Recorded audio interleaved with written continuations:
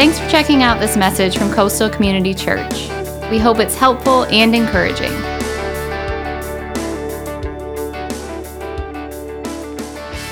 Good morning. Wow. Here's the early birds made it with us today. Early birds online as well. Thank you for tuning in and joining with us, engaging, leaving comments, filling out the card, and joining all these beautiful people here today. Wow, we had an amazing Easter weekend last week here at Coastal. Let me tell you the statistics if you haven't heard some of them yet. We set a goal as a church and as a staff to break 2,000 this year, because last year, over those 6 services, we saw over 1,700 people. And we thought, well, you know what? 2,000 is a pretty good goal. Let's go for it. Let's just reach out to people. Let's invite people, and let's see what happens. Let's just, work like it all depends on us, pray like it all depends on God, and then just trust Him and celebrate the results. So the results were that last week in person, we saw 2,218 people here on our campus, and then we saw another 1,301 people watching online. So we thank you guys for joining us. So that means that 3,519 people experienced the good news of the gospel last week because of Coastal, and because of all of our volunteers too. So thank you guys so much for volunteering and being a part of last week's experience. And now we've added a third service, and you guys have done a great job and came here this morning to be a part of it. So welcome. So today we are jumping back into our study of Romans. I mentioned that last week in the Easter message, that we're going to do a kind of a short 4-week series on Romans chapter 8. Many people believe that the book of Romans is like the greatest book in the Bible. It gives the clearest, most in-depth look at a study of the gospel. And then that chapter 8 is the greatest chapter in the greatest book in the Bible. And so today we're going back a little bit, because we kicked off this series in the fall, made it all the way through Romans 7, took a little bit of a break for the holidays in the beginning, and then in the new year, we skipped chapter 8, because we already said we're going to come back to that at Easter, and then we made it through Romans chapter 11, and in the fall, we're going to go back to Romans again and hit 12 through 16. But we saved Romans 8 for Easter and for the month after Easter for a reason. Again, because it's just a great in-depth look at the good news of the gospel. And specifically today, we're going to talk about the freedom that we have in Christ. So if you're taking notes, number 1, let's talk about the reality of our freedom. Okay? The reality of our freedom, which is there is no condemnation in Christ Jesus. Without question, chapter 8 opens with what is one of the greatest, most liberating verses in the Bible, verse 1. Listen to this. Therefore, there is now no, what? What's the word? Condemnation for those who are in Christ Jesus. This is a phenomenal promise. It is a promise that is desperately needed today, because I know of no other area that Satan attacks more often or with greater fury than in the area of your security in Christ. Now, the truth is, we all struggle with sin, right? We all do. We're all sinners, saved by grace, okay? Saved by Christ, in Him. We've all tasted defeat. We all fall. But what happens is that Satan sneaks in with his lies and his misconceptions, and he leads us to believe that you're the only one. You're the only one who messes up so often and so thoroughly. And then he exploits that sense of failure that you have, and he turns it into a sense of condemnation where you begin to doubt that you're even a believer, that you're even saved, that you have any security whatsoever. Because Satan realizes that if he can get you just to not walk around in victory, realizing that there is no condemnation, you're going to struggle in your flesh, for a long time with that fear of condemnation. So his plan is working. And so we need to combat that today, and that's what Paul is doing here. But notice, who is there no condemnation for. He qualifies this promise, okay? He says that it's for those who are in Christ Jesus. Now, this is important. You need to realize that the Bible basically says that there's only two classes of people, two types of human beings, okay? Now, with all the talk of, who you identify as, okay, the Bible teaches that ultimately there really are only two identities, just two. Now, what the Bible's talking about is not racial, okay, not black, white, Asian, Hispanic. No, it's not socioeconomics, not, rich or poor. It's not political, Democrat, Republican. It's not sexual. It's not male or female even. It's not even religious. Jewish, Gentile, Muslim, it's not. And by the way, it's not Clemson or Carolina. I know that's important. You would think that's what he's talking about, but it's not. Here it is.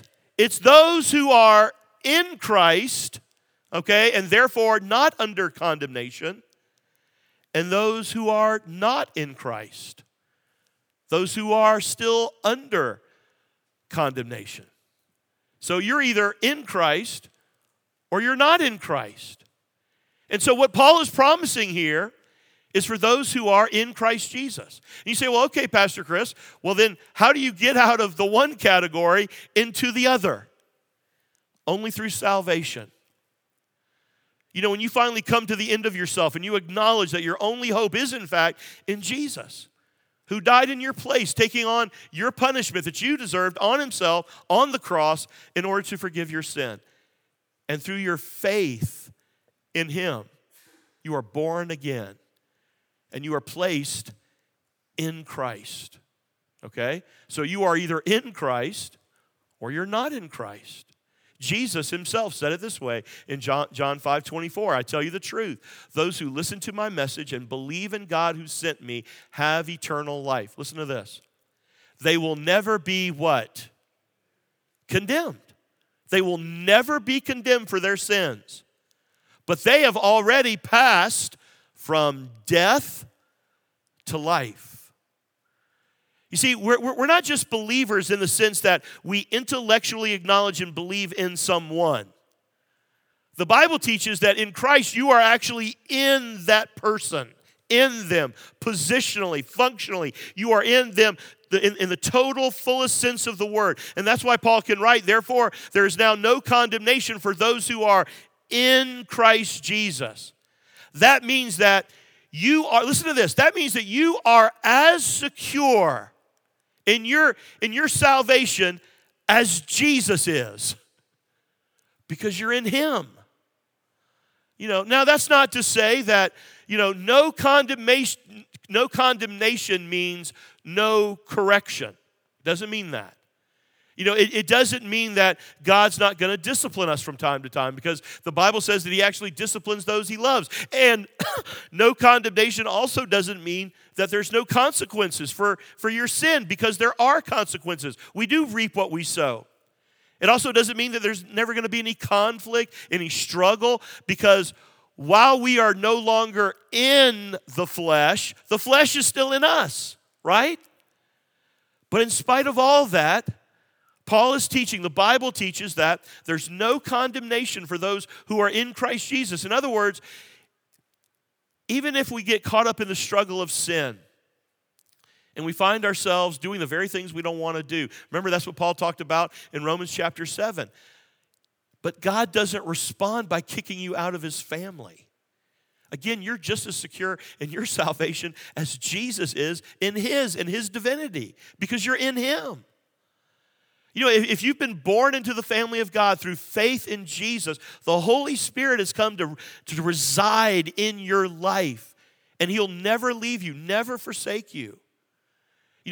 We have no more chance of losing this promise than Jesus has losing his.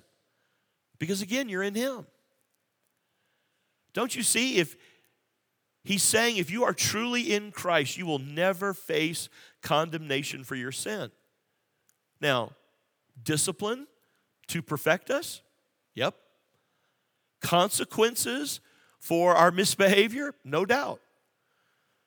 shaping us through trials and tribulation? Absolutely. But as believers, we'll never have to pay the penalty for our sin because that's already been paid for. Man, that's good news. That's the freedom that we have in Christ. Number 2, let's talk about the reason for our freedom. It's justification. So no condemnation. And now the reason for our freedom is justification. So what is the reason that we are not condemned? So the answer that Paul gives in verse 2 is beautiful. Listen to this. Because through Christ Jesus, the law of the Spirit who gives life has set you free from the law of sin and death. Now, if you remember way back when we were in Romans 6, Paul told us that before we met Jesus, it's as though we were still slaves to sin. In other words, we were under the law of sin and death. Sin was our master, and it was leading us to death, ultimately, both physically and spiritually. But when we met Jesus, we were introduced to a new way of life, a different law, a different authority, the authority of the gospel, which is energized by the Holy Spirit in our lives. And so when we place our trust in the good news of that gospel, we are then delivered, set free from the law of sin and death. What does it mean that we've been set free from the law of sin and death? It means that we have been made right in the eyes of God. Remember, I think actually it was Scott Huff who was preaching on this chapter in Romans earlier and talked about justification. Remember, it gave you a little simple way to remember what the meaning of justification is. You are justified just as if I had never sinned. We're made right in God's eyes. It means that sin's ability to condemn you has been eliminated. Now, sin is still there. We still struggle with it. Sometimes we lose the struggle and we do things that we don't want to do. Paul talked about that in Romans 7. And sometimes we say things that are un-Christ-like. But listen, you will never be condemned for that sin. You'll never be judged for those sins. Why? Because they've been paid for by Jesus. Likewise, when we believe what Jesus says is true of us, and we begin to live in that freedom, we discover a new authority that's operating within us. He calls it the law of the Spirit. And this new law is stronger and more powerful than the law of sin and death. Now, let me illustrate it like this. Raise your hand if, like me, you wear glasses. You have glasses. Your glasses, or maybe you have contacts, okay? Raise your hand. Probably a lot. It looks like, probably more than half, right? So at some point, maybe in high school, or like me, it was right after high school, right as I was going into college, you discovered that there was a law at work in your body that was affecting your eyesight. Okay? At some point, you learned that it was either the law of myopia, which is what? What is myopia? Anybody know? Nearsightedness. Okay? You either had nearsightedness, myopia, or hyperopia, which is obviously what? If it's not nearsighted, you're what? Farsighted, right? Now, strangely enough, I know this is really weird, little personal information about Pastor Chris. I have both. I'm nearsighted in one eye and farsighted in the other eye. I'm a freak of nature. I really am. I can do like this, and it's weird what I can see and what I can't see, okay? But at some point, you discovered that one of those laws was affecting your eyesight, so you couldn't see what other people were seeing. And then at some point, you go to a doctor, and they introduce you to another law. Another way of life. They introduced corrective lenses, right? Which you could put on every morning and they would, keep working all day long. Now, think about it like this. Those glasses don't eliminate the law of myopia or hyperopia. But when you're wearing them, you see perfectly. Some of you have 20/20 vision with either contact lenses or glasses. But on the other hand, if you get cocky and you think, well, I don't need these glasses anymore, I can handle the situation on my own, and you take them off, what happens? You're in trouble. You can't see. Immediately, the law of myopia takes over, and you have the same problem that you had before. But if you continue to rely on your glasses, the law of corrective lenses cancels out or overcomes the law of myopia. That's kind of, in a way, what Paul is saying in verse 2. There's a new law at work in your life, okay? It's the law of the Spirit. And if you will live in the Spirit, cooperate with the Spirit, it cancels out and it overcomes the law of sin and death in your life. That's the reason for our freedom, that we have been justified. We have been made right in the eyes of God. Now let's look at the route to freedom in which we have to travel. That's substitution. Substitution. Look at verse 3. For what the law was powerless to do, because it was weakened by the flesh, God did, this is the root, this is what he did, God did by sending his own Son in the likeness of sinful flesh to be a sin offering. And so he condemned sin in the flesh. Now, it says, for what the law was powerless to do. What was the law powerless to do? The law, okay, we're talking about, the commandments of the Old Testament, the 10 commandments, the law of Moses, the law of the prophets. The law, it couldn't set you free ultimately from sin and death. Now, the law can reveal your sin, right? The law can convict you of sin, but it can't really free you from sin. The law basically just demands, but it can't enable you. It can't change you from the inside out, and it never will. You know what it's kind of like? It's kind of like nagging. Any experts at nagging here? Somebody point at your neighbor and say, yeah, they're an expert nagger. No. It is. It's kind of like nagging. Now think about it like this. Nagging can reveal your inability to pick up your clothes, okay? Nagging can convict you of your worthlessness as a human being for not picking up your clothes, but it really can't do anything to cause you to want to pick up your clothes. Nagging really just produces the same results as the law. It provokes, it demands, but it doesn't produce a change of heart. It really doesn't work. Wives? No. Anyway, it doesn't work. No. That was bad. Anyway, but the law can condemn a sinner. It can point out your sin, but only God in Christ condemns the sin.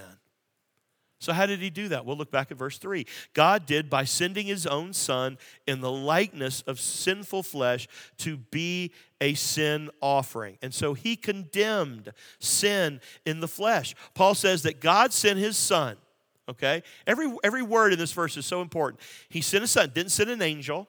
He sent his Son, his own Son, as a man, and it says, in the likeness of sinful flesh. Jesus had a real body, just like yours and mine. And so, since sin had been committed in our body, in Adam, it had to be judged, broken, and paid for with a body. So Jesus took our place. 2 Corinthians 5:21 says, God made him who had no sin to be sin for us, so that in him we might become the righteousness of God. Again, we were justified. We were made right in God's eyes in him. This is the route that God took. When Jesus went to the cross, God put all the sin of humanity on him. Now you think about that. Think about all the terrible, foul, heinous, injustice, crimes that have been done all throughout history. Jesus took all of it. Every sin of every person, that's ever lived upon himself. And at Calvary, on the cross, sin gathered up all of its power and just threw it at Jesus. I mean, Satan came at him with everything that hell could throw. But he lost. How do we know?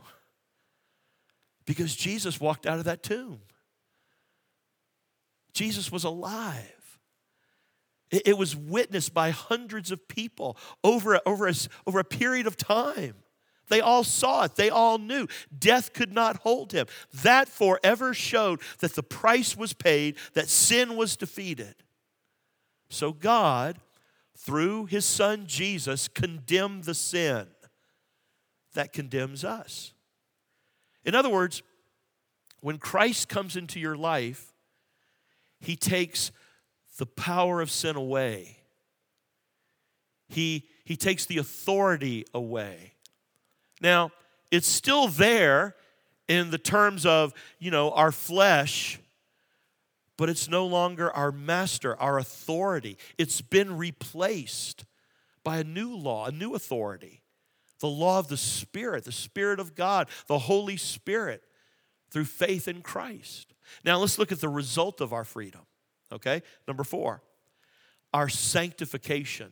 Our sanctification. Again, you can see where, in Romans, all of the chapters leading up to chapter 8, we're kind of building up to this. And here in chapter 8, it's like boom, boom, boom. He hits all of them one more time.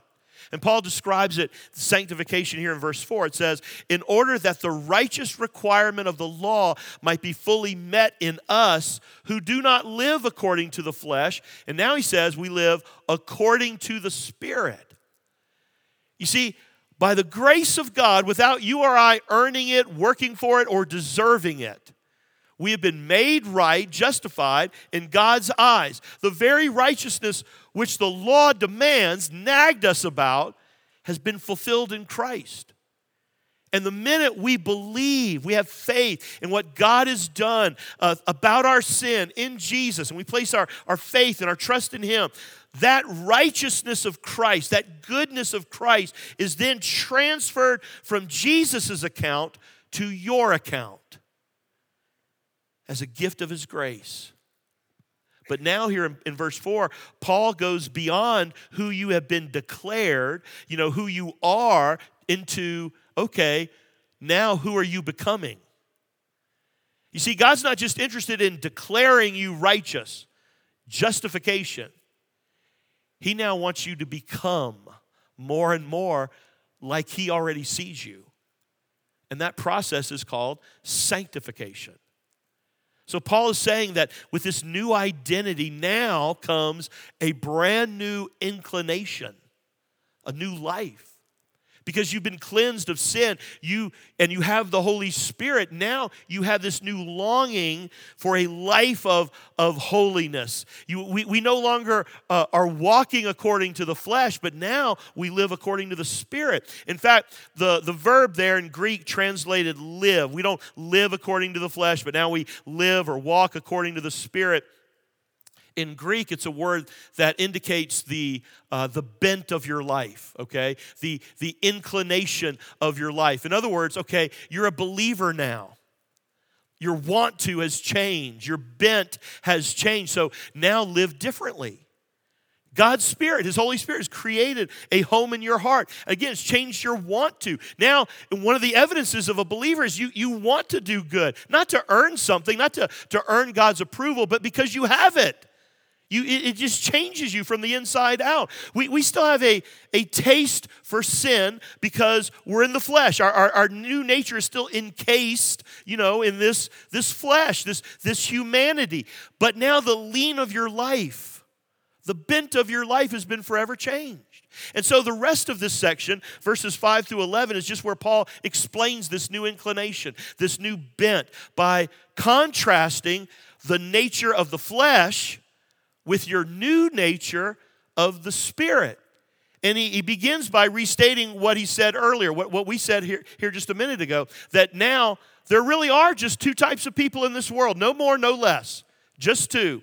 Verse 5, those who live according to the flesh have their mind set on what the flesh desires. But those who live in accordance with the Spirit have their mind set on what the Spirit desires.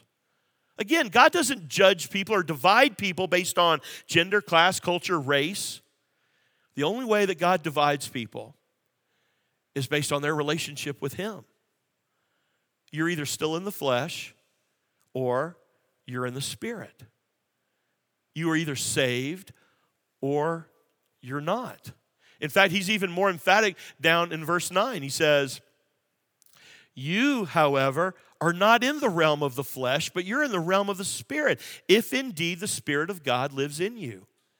And if anyone does not have the Spirit of Christ, they don't belong to Christ. In other words, if you don't have the Spirit, if the Holy Spirit doesn't reside in you, you're not saved. You're not a Christian. Now notice, it's also a contrast of, it's not just the two different categories of people, but it's also two different concerns in life. And these concerns are radically opposed to each other. They're diametrically opposed to each other. Go back to the first part of verse 5. He said, those who live according to the flesh, listen to this, have their minds set on what the flesh desires. Have their minds set on it. The word in Greek there carries with it again this idea of disposition. In other words, this is a way of life. This is the way that they are inclined. Some people, he says, so people who are in the flesh are bent toward the things of the flesh. You say, oh, that just sounds really weird, Pastor Chris. What are the things of the flesh? Well, it's really what the Apostle John was describing in 1 John 2:16. Listen to this. For the world offers only a craving for physical pleasure, a craving for everything we see, and a pride in our achievements and possessions. That's the way of this world. He says, these are not from the Father, but they're from this world. Just a craving for the physical, what you can see, physical pleasure, pride of life, stuff, possessions. That's the things of this world. He says it's all those things that they're not connected in any sense to the kingdom of God. And Paul is saying that because they're in the flesh still, they live by the flesh, they don't have the Spirit of God, they're still chasing after this stuff. But look at what comes next. So in contrast to that, but those who live in accordance with the Spirit have their minds set on what the Spirit desires. In other words, in Christ, our bent, our disposition is just toward the things of God. It's a whole different outlook for these two different categories of people. And then it leads to two drastically different conclusions. Okay? Look at verse 6. The mind governed by the flesh is what? What's the word he uses? It's death. But the mind governed by the Spirit is life and peace. So Paul's conclusion here of this freedom that we have in Christ, in the Spirit of God, is this.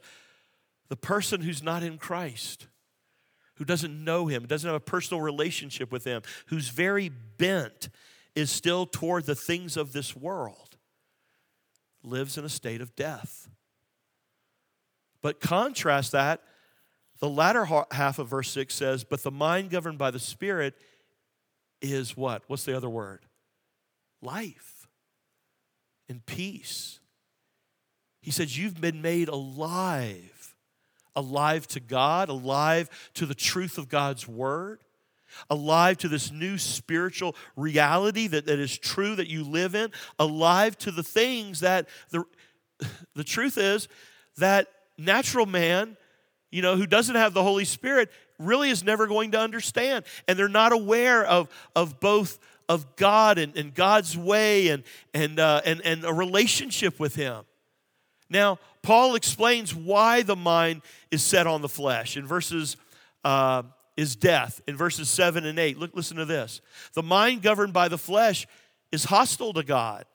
It doesn't submit to God's law, nor can it do so. Isn't it interesting? We're always, hammering people, to live a certain way and to do a certain thing when they're not able to. When they've not been born of the Spirit yet. We're expecting something that can't happen. He says, their mind is still hostile to God. It won't submit to God's law, His will, and it can't.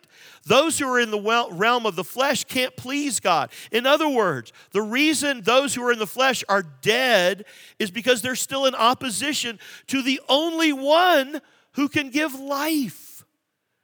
And you can't do that in and of yourself. There's only one way it can happen.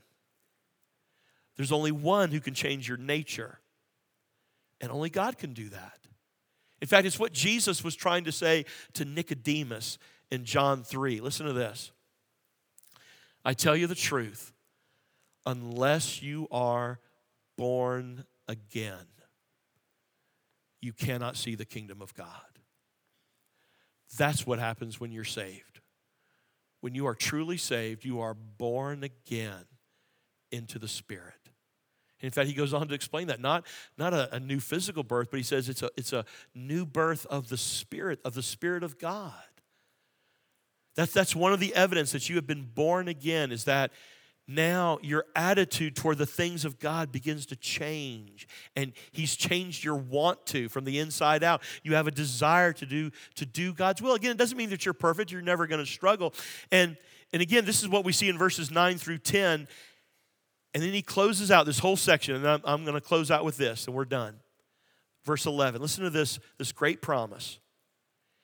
And if the Spirit of him who raised Jesus from the dead is living in you, he who raised Christ from the dead will also give life to your mortal body, because his Spirit lives in you. So here is the most important question of the day, and I'm going to close with this. Is God's Spirit living in you? Have you been born again? See, it's not a, well, maybe, I'm not really sure. It's a yes-no question. It is. And it's not, listen to me, it's not, do you attend church regularly? Are you a good person? Listen, good people don't go to heaven. I don't care what a good man you are, what a good woman you are. Good people don't go to heaven. Forgiven people do. People who've been born of the Spirit. People who've been born again. And you can do that today. You can come to Christ in faith. Listen, God's waiting for you to come home. And you can take that step today. Bow your heads and pray with me. Dear Heavenly Father, thank you for this most beautiful, beautiful passage of Scripture in Romans. This great book, this great chapter. God, thank you for the truth of your word. For those of us who are alive to the Spirit, it just quickens our hearts, and we just thank you for it.